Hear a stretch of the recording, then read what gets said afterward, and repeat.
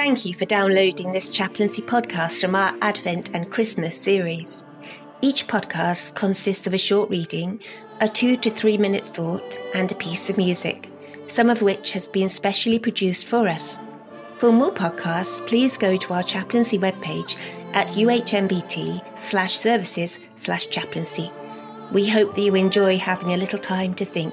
Merry Christmas.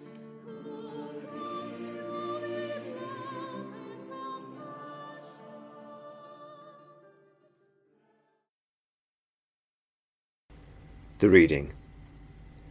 At that time Mary got ready and hurried to a town in the hill country of Judea, where she entered Zechariah's home and greeted Elizabeth. When Elizabeth heard Mary's greeting, the baby leapt in her womb, and Elizabeth was filled with the Holy Spirit. In a loud voice she exclaimed, "Blessed are you among women, and blessed is the child you will bear. But why am I so favoured, that the mother of my Lord should come to me? As soon as the sound of your greeting reached my ears, the baby in my womb leapt for joy. Blessed is she who has believed that the Lord will fulfil his promises to her."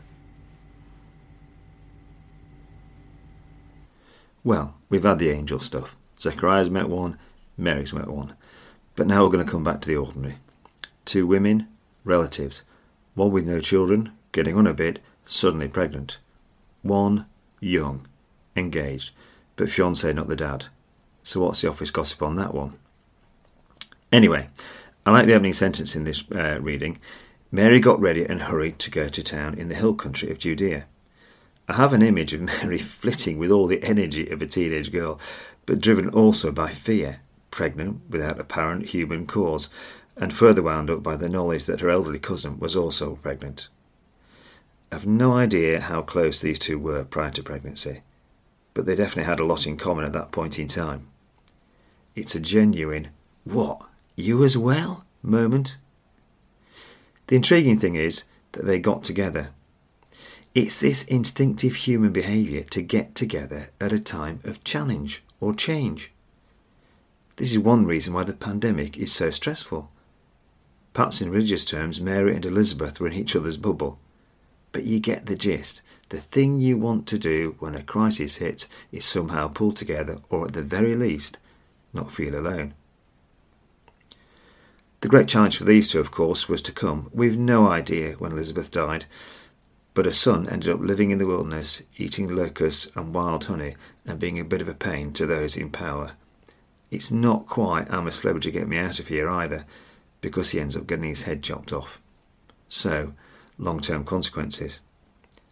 Mary, of course, ended up at the foot of the cross. But back to the meeting. All these things lay before them. Here we have a very lovely, simple image of strength in domesticity, in the ordinary. 2 women, perplexed, excited, unnerved, challenging, finding strength in the ordinariness of life, finding something to do. And maybe that's something we've got to consider ourselves as we move through the Christmas season. There's a lot hit us this year. There could be a heck of a lot more hitting us next year, and you can feel a bit overwhelmed. Enjoy the ordinary. Find something to do. You'll be amazed what strength might come out of it.